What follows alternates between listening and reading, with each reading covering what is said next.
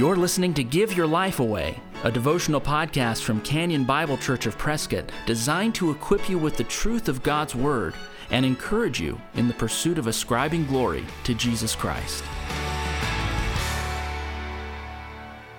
Today on the Give Your Life Away podcast, we are in James 4, verses 1 through 12. James starts off this way: "What causes quarrels and what causes fights among you? Is it not this, that your passions are at war within you? You desire and do not have, so you murder. You covet and cannot obtain, so you fight and quarrel. You do not have because you do not ask. You ask and do not receive because you ask wrongly to spend it on your passions. You adulterous people, do you not know that friendship with the world is enmity with God?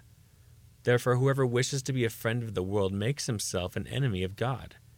Or do you suppose it is to no purpose that the Scripture says he yearns jealously over the Spirit that he has made to dwell in us? But he gives more grace. Therefore it says, God opposes the proud, but gives grace to the humble. Submit yourselves therefore to God. Resist the devil, and he will flee from you. Draw near to God, and he will draw near to you. Cleanse your hands, you sinners, and purify your hearts, you double-minded. Be wretched and mourn and weep. Let your laughter be turned to mourning and your joy to gloom. Humble yourselves before the Lord, and he will exalt you. Do not speak evil against one another, brothers. The one who speaks against a brother or judges his brother speaks evil against the law and judges the law. But if you judge the law, you are not a doer of the law, but a judge. There is only one lawgiver and judge, he who is able to save and to destroy. But who are you to judge your neighbor?" Here in verses 1 through 12 is one of the passages in Scripture which most help us with interpersonal conflict. I would strongly encourage you to mark this in your Bible and to come back to it whenever conflict with another person arises. Know the truth of what God is saying here. I can't explain this whole passage thoroughly in a short devotional podcast, but I can get you off in the right direction. I want to focus you on the first verse and a half. So the first verse and a half of this passage, of this 12-verse passage, is what I want to focus you on. Know this: I'm giving you the starting point in how to overcome conflict with another person, and it starts with you. This passage then will keep going and walk you through the conflict resolution process. It'd be good for you to study this passage on your own. But for today, we're just going to start with the first step. And there are more steps, but we're just going to start with the first. Here it is. Realize that when you're at odds with another person, it's because you want something that you're not getting. Notice what verse 1 says: "What causes quarrels and fights among you? Is it not this, that your passions are at war within you?" And then verse 2, "You desire and do not have, so you murder. You covet and can't obtain, so you fight and quarrel." So this is why we get into conflict, because we want something that we're not getting, so we mistreat the person who's not giving us what we want. Respect, love, money, recognition, help, you name it. We fight because we don't get something. At this point, I would say to you this: a mature Christian is a person who realizes that he or she actually has very few needs. The immature Christian needs a lot of things. This is the way they think.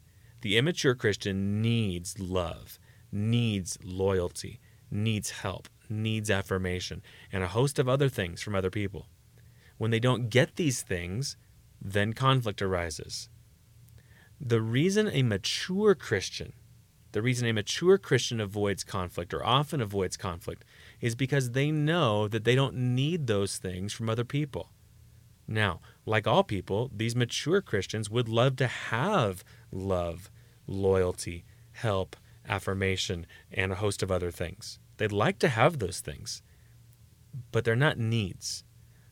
Honestly, before God, they can say, "Whom have I in heaven but you? And on earth I desire nothing but you. My flesh and my heart may fail, but you are the strength of my life and my portion forever." The person who avoids conflict is the person who is content with God even when people around them fail to give them what they would like to have. Let me say that again. The person who avoids conflict is the person who is content with God even when people all around them fail to give them what they would like to have. So, the starting point in avoiding conflict is to ask yourself, what is it that I want and that I'm not getting? And then next you would ask yourself, and therefore, how am I taking that out on the people who are not giving me what I want? You could also ask yourself, is this thing that I desire truly a need? Or is it simply a strong desire or a strong want? When we do this, we'll realize that we actually have very few needs and that we have a lot of wants. We actually have very few needs and a lot of wants. So before blaming other people for not supplying what it is you want, do the heart-searching work of crucifying the flesh with its desires and being content with the blessings that God has given you. If you do this, I guarantee this will start to change your relationships. If you've been encouraged by the Give Your Life Away podcast, please share it with a friend.